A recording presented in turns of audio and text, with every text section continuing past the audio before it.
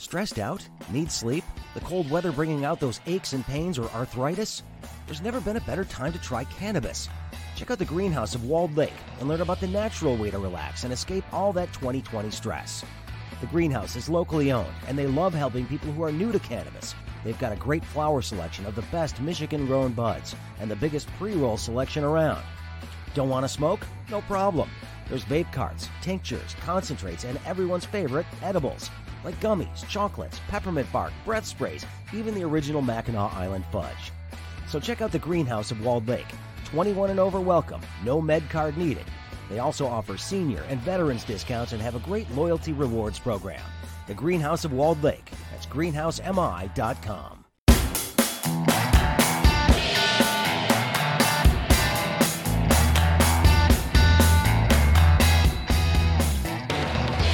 Hey, greetings, everybody. Welcome to the Craig Foley Show on Deadline Detroit. Very glad to have you with me today. Very excited to have with me on the program my friend, my longtime friend, ML Elrick. You perhaps know him as a Pulitzer Prize-winning journalist, formerly of the Detroit Free Press, WDIV Channel 4, and Fox 2 here in Detroit. Also a frequent guest on the Craig Foley Show on Deadline Detroit. That may change going forward, depending on whether or not he is successful in his next venture. He has filed paperwork to run for Detroit City Council in District 4, which encompasses a big chunk of the east side of Detroit. We thought we'd talk to him today about why he wants to do this and what he thinks he might be able to accomplish if he indeed is elevated to the city council here in the city of Detroit. ML, welcome to the program. It's a pleasure to have you back. Craig, we've spoken many times in many mediums, on many subjects, but this is the first time we've ever spoken when I'm a candidate, and I appreciate the opportunity. And I have to say, it's pretty weird being on this side of it. Well, I got to tell you, it was a bit of a shock for me when I made that adjustment myself several years ago, not to an elected office, more to an appointed position. But at the same time, it is a definite change of pace. And I have to ask, I mean, given the success you've had in journalism and you have reached the pinnacle of that profession by winning a Pulitzer Prize, and a lot of that, of course, was for your work in looking deeply into the Kilpatrick administration here in Detroit. Given that, what made you decide that you wanted to go over to that side of things when you've spent so much time looking into it? There's a couple of things.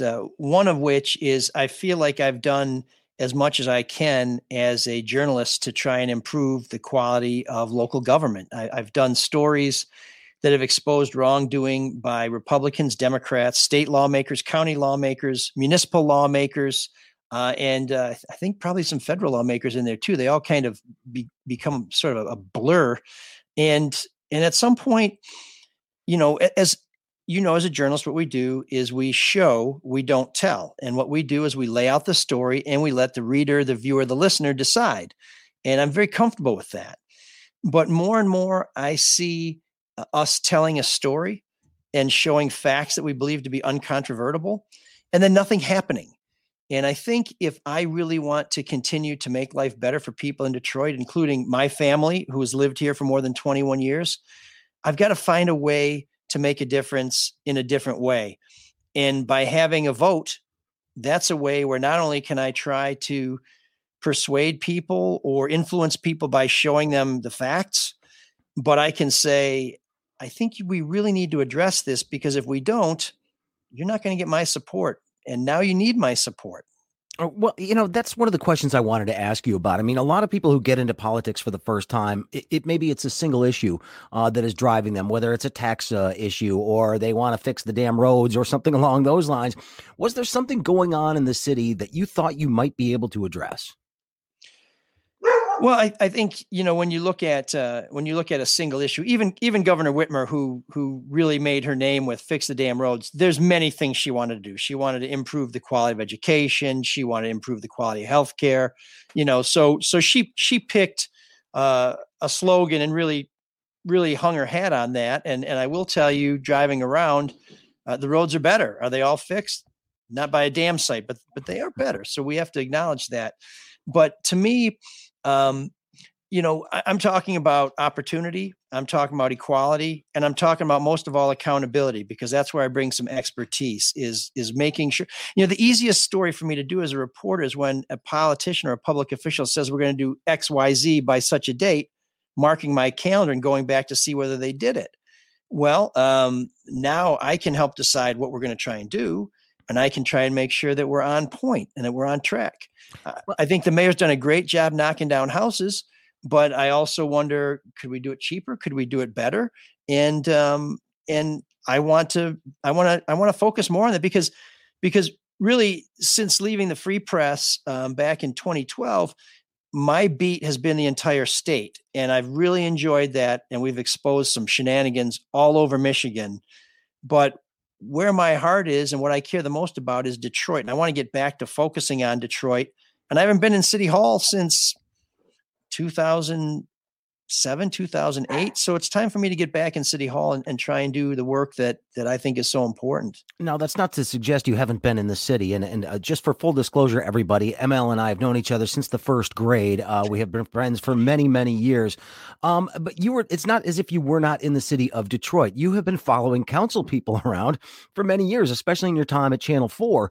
There were a number of Channel 2. At Channel 2, a number of exposés you did about certain council people and things like that. And I mean, any politician that gets in there is going to have to formulate some relationships. Are you concerned at all about a level of trust that might exist or not exist between you and your fellow council members, the mayor's office, et cetera, because of the work you've done? Sure. So while I have had to track down some council members, in every one of those occasions, I first tried multiple times to get them to sit down and meet with me. And to some council members' credits, they've been willing to do that. And others I've had to go find to ask the questions that people deserve answers to. Every one of these engagements I have with council members, and they're council members I've had to expose multiple times, my approach is the same: to be respectful, to be courteous, to be flexible, and to be truly interested in their concerns. And to me, if we're going to get hung up on making things better in the city of Detroit because somebody's got a hard feeling, I mean, this is not about how we feel. Our feeling should be the least important thing as public officials. What should be the most important thing is how the people feel and what needs to be done for them. So I would like to think that anytime there's a policy that is worthy, or I make a proposal that makes sense, that's assuming I get there, folks. I haven't even put my petitions in, and we're not through the primary. But I would like to think the merit of that issue is what's going to get the 5 votes needed to make something happen. And frankly, if we get to a position where everybody's sitting there saying, well, you were mean to me, so I'm not going to vote for X, Y, or Z, then maybe it's time for us to have a public discussion about how policy is made. Because if decisions don't begin and end, and in the middle get based on what's in the best interest of Detroiters, what are we doing? We're stealing people's money by taking our pay and the free car and all of this stuff. That's not what public service is about. Well, council ebbs and flows when it comes to those sorts of relationships. We seem to be in a period right now with Detroit City Council that it's not like everybody's in lockstep on everything, but for the most part, it's a relatively collegial atmosphere. It has not always been that way. You and I have witnessed firsthand when things have broken down in the council, and we've seen some pretty horrific things that have taken place there over the years. What kind of a person would you be on that council? I mean, do you see yourself as like a bridge builder or just a rational actor? I mean, have you thought about how you would approach this? Sure. I would approach it as I've approached it as a reporter. If I found something that I think is important or that is concerning, I'll contact you privately. As a reporter, I would contact you to say, can we get together to talk about this? Because I've seen something that I think may be a problem, and I'd like to make sure we understand it. I'd like to make sure we understand where you're coming from so that we know either A, it's true and there may be a story here. B, it's true and there may be some mitigating factors that people deserve to know. Or C, it's completely wrong and I'm sorry I've wasted your time. I'll go on to something else. I would take the same approach. I mean, I don't think that, and I don't think government works. And we see this in Washington and everywhere else now, where people just start yelling at each other. I am going to be, if I'm elected, a council person who wants to get things done. And I approach everybody as a friend with an open mind. But if it's time for a clown show, I'll let you put on your red nose and we can do that. But that's not the way to get things done. And my approach is not in any way to be confrontational. Let me just tell you, when I call somebody and say, can we sit down at a desk to talk about what you may have done wrong? That is terrible, terrible TV. Everybody else wants to pop out of the bushes and chase you because that's fantastic television. I've tried for years to do terrible TV because I think it's more important to have an engagement and to get answers than to do something that's exciting but doesn't necessarily yield results. But again, I'm going to approach this in a way that I think is most productive. If people don't want to do it that way, I have a lot of tools in my toolkit. I should remind folks, my guest right now is ML Elrick, recently resigned from the Detroit Free Press, his second stint at the Detroit Free Press. Of course, he worked at Channel 4 and Channel 2 Fifth as well. stint at the Free Press. Oh, was it really? Oh, my word. I should also remind you, he hosts the podcast ML Soul of Detroit, which you can hear on Tuesdays, typically here in the community. It is Tuesdays. I always catch it whenever I can catch it. But I want to get back to this for just a second. You mentioned that you've been living in the city for many, many years now, over 20 years that you owned your house on the east side. From a quality of life perspective, where is the city of Detroit? When you compare the options of the places that you had and chose to live in the city of Detroit, obviously, but where is Detroit on a competitive scale in terms of being a good place to live, raise a family, send your kids to school, pay taxes, etc.? Well, I'll just say there's no good place to pay taxes. I don't like paying taxes. Nobody does. In fact, at the Free Press, it used to drive me crazy when we would do surveys and we would ask people, what are the biggest problems with the city of Detroit? And one of the questions they'd ask was high taxes. I'm like, just ask people if taxes is a problem, because once you say high taxes, they say that's a problem. But I'll tell you, when we bought our house in 1999, Detroit was rising. The Archer administration had reached, I think, its zenith, and it was a very exciting place to be. And while we still had a lot of work ahead of us, you felt like we were going to get there. And then things happened at the state level, like the end of residency, which gutted neighborhoods like mine, and which was just a terrible, terrible trick that John Engler played on the people of Detroit and the city of Detroit. Kwame Kilpatrick was elected. I was very excited about the potential for Mr. Kilpatrick to bring this city to the pinnacle, to the peak. I voted for him.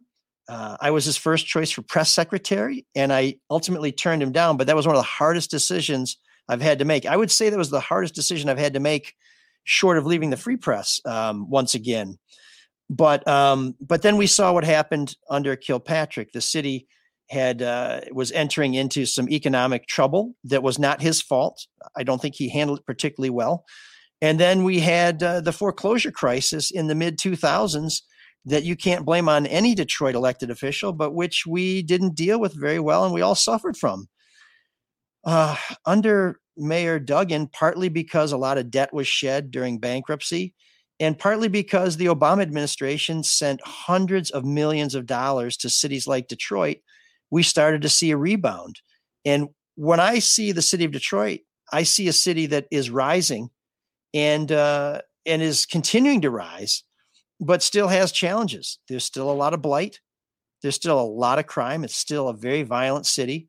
The educational options for our children are improving, but they're still nowhere near where they should be or what people deserve. And when I look at Jefferson Chalmers, and when I look at Mack Avenue, and when I look at East Warren and Gratiot, all one-time vibrant commercial corridors, we see progress, we see signs of hope, but we also see that there's a lot of work ahead, and that the people who are trying to do this work need a partner in City Hall who's willing to work with them and who can be an advocate for them and who understands what we need out of those places. When we were in high school, Craig, I worked at the paint store at Kensington and East Warren. I know what that corridor has been like, and I know where it needs to get to. And we're not there yet, but I am ready to go back to work on the paint store if I'm elected. And even if I'm not, frankly, because I'm going to work on making the city better no matter what I'm doing.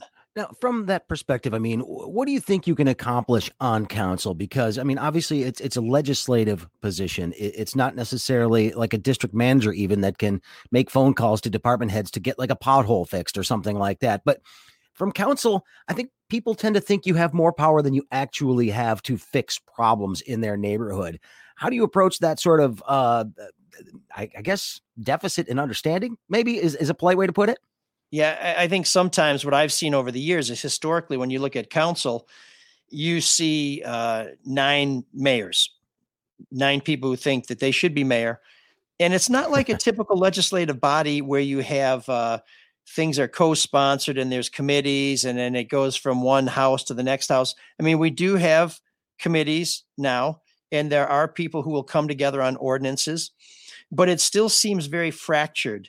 And that's something I would want to work on, is trying to bring people together and come up with an agenda. I would like to know where the city council stands in principle on a lot of broad policy issues. I think we all know council stands for opportunity for Detroiters, and that's absolutely an appropriate priority. But there's other things where I'm wondering, well, what are we doing together on this? Where are we working on this? And I'm often frustrated that it's hard to get council members, not all of them, but some of them, to even address questions about what they feel. If I'm on the council, where I'm coming from will never be a mystery. It will never require a follow-up phone call. I will tell you where I stand when you ask me. And if I don't know yet, I'll let you know I'm working on it, and I will get back to you when I have an opinion. But I do think there needs to be more collaboration. And I also think that the district system is really important. This is something that came about under the charter revision about 8 years ago. And what it means is, not only do I have responsibility for the budget for the entire city of Detroit and the way the entire city of Detroit functions, but I can pay special attention to a portion of the city that can demand accountability from me. If East Warren needs something and it doesn't get done, they're not going to call James Tate. James Tate's on the other side of town. They're going to call me first. And I better have an answer. And I hope to have an answer.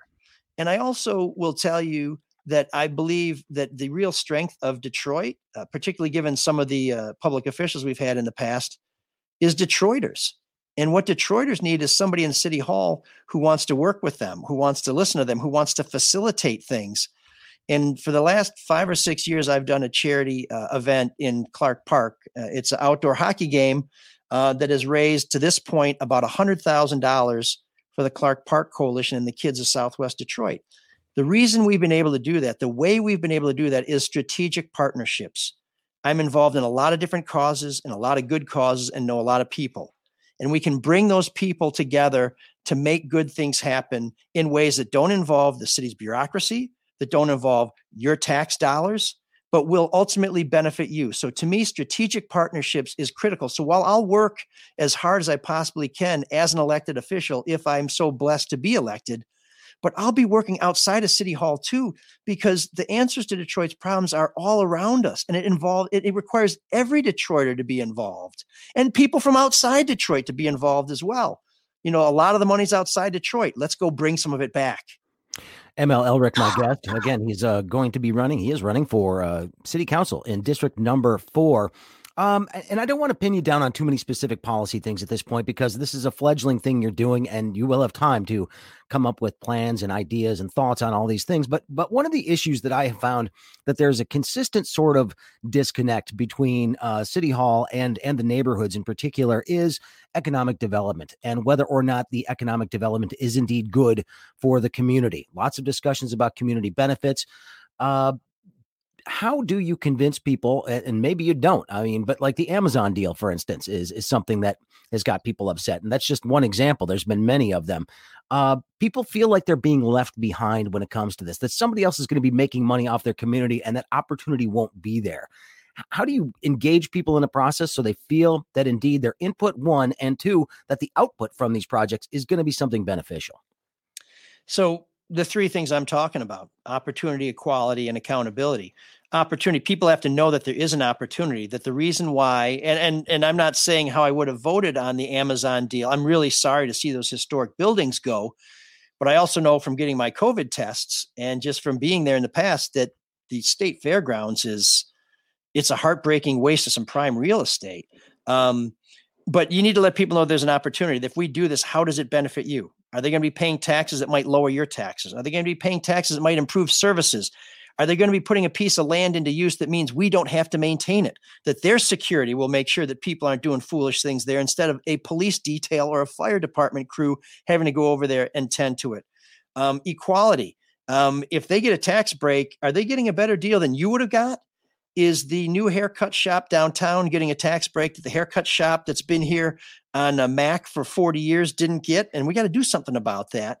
And if there are jobs, do you have at least as good a shot as getting a job there as somebody else does? And then accountability. If we told somebody we're going to give you incentive to build something, who's going to ask them whether they hit their mark? Well, I'm the guy who put stuff on calendars and said you'd do it by such and such a date. Did you? Now, that doesn't mean if you missed your mark that I'm going to come after you great guns, but I'm going to expect an explanation, and it better be a damn good explanation, and it better be one you're willing to tell the people of Detroit.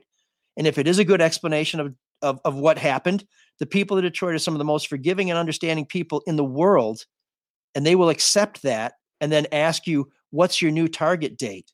But we're not going to give stuff away and count on people to do what they say they're going to do. I mean, I'm a trust but verify guy. You tell me you're going to do something and you convince me you're going to do something, that's good, but it's not good enough. I'm going to check to see that you do it. And I will just tell you that I think one of the problems that we have in City Hall is that a lot of these things are not broadcast. I mean, yes, they're broadcast on Channel 10. So I think there's an assumption that we see things on Detroit cable TV and then we know what's going on.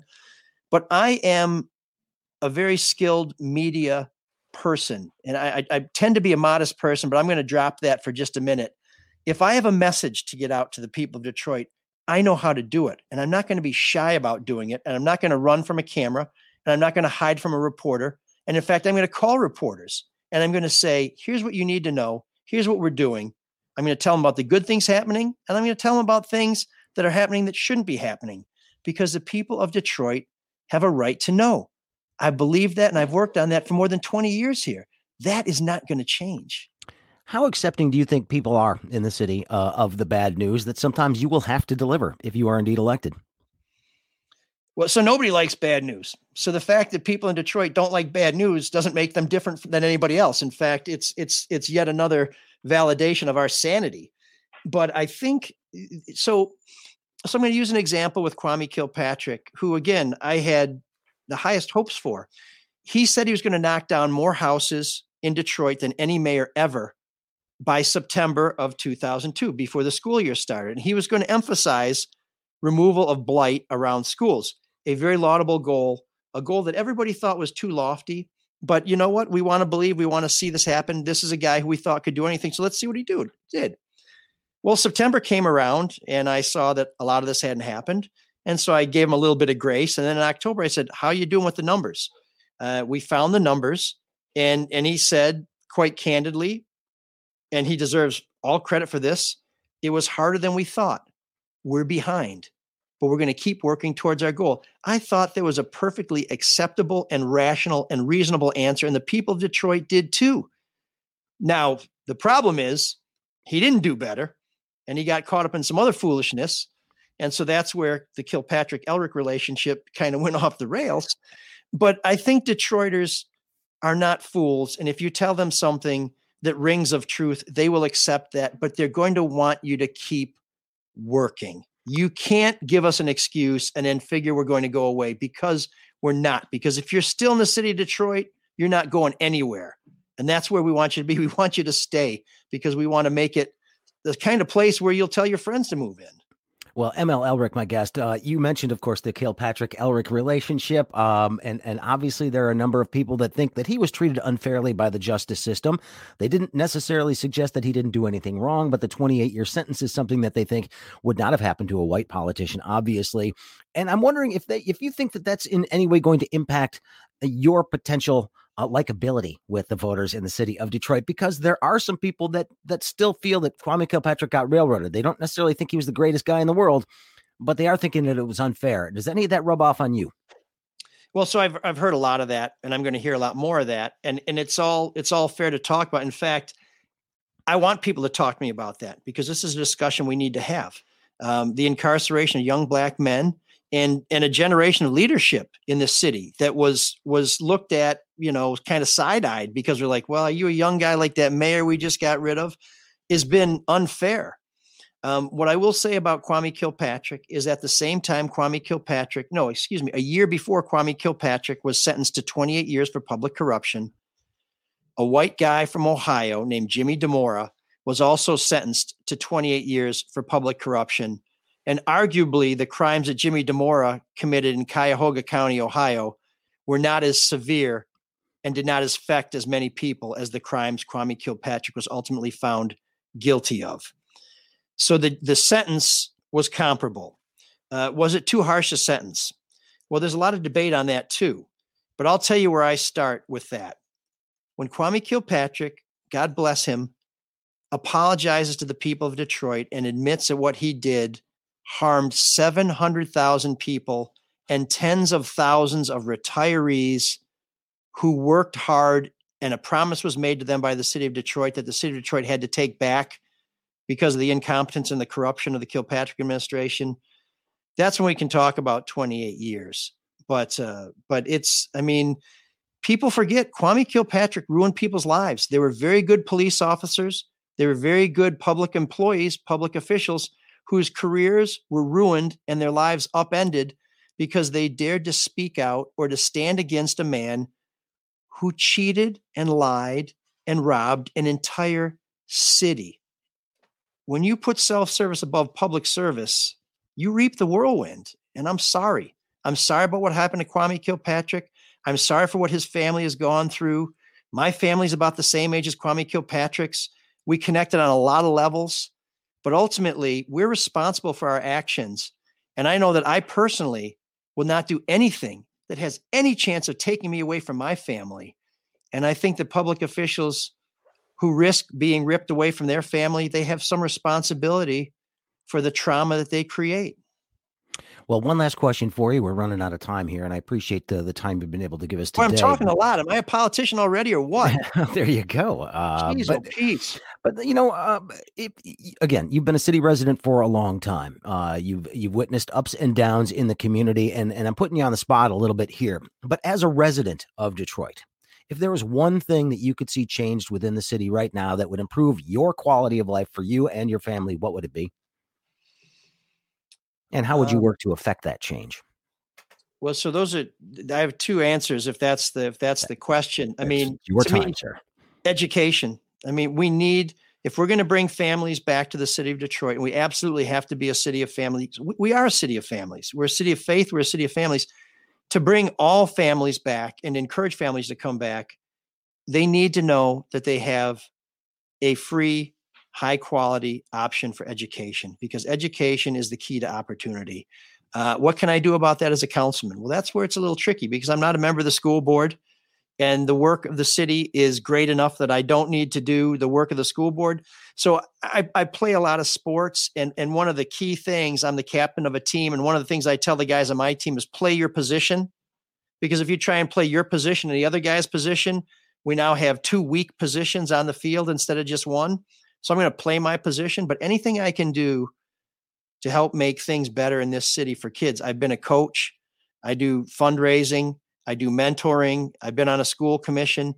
Anything I can do to make this city better for children, I'm going to do, because one of the things that Kwame Kilpatrick got absolutely right is when he was elected and he said this city's priorities are going to be kids, cops, and clean. He nailed it.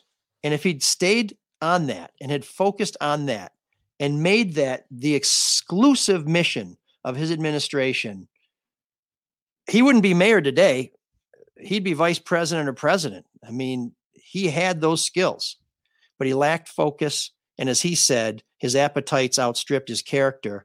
But it's got to be, if this isn't a city where we can have children, what are we doing? Well, we'll have to leave it right there this time. I'm sure we will catch up again. ML Elrick, again, is a candidate for Detroit City Council, running in the 4th Council District, much of the east side of Detroit, including his East English Village neighborhood, among others. But it's going to be interesting to see how this goes, sir, and we will check in with you along the campaign trail as this progresses. Thanks. Thanks, Craig. And please keep the tough questions going, because I'm not hiding from anything. I'm not running from anything. And the more I hear from people, the more I know. Well, I figured I'd let you settle in first, but we'll see where that goes. All right. Thanks, man. Appreciate it. Thanks. Looking for the latest news and information about our great city of Detroit? Head to DeadlineDetroit.com for one-stop shopping for the most important stories of the day. Deadline Detroit has some of the best journalists in town, providing original reporting, videos, and podcasts that keep you in the know about everything happening in Detroit. Become a member today, and you'll automatically be entered into a drawing for prizes, including gift cards to some of Detroit's best restaurants. Go to DeadlineDetroit.com/membership.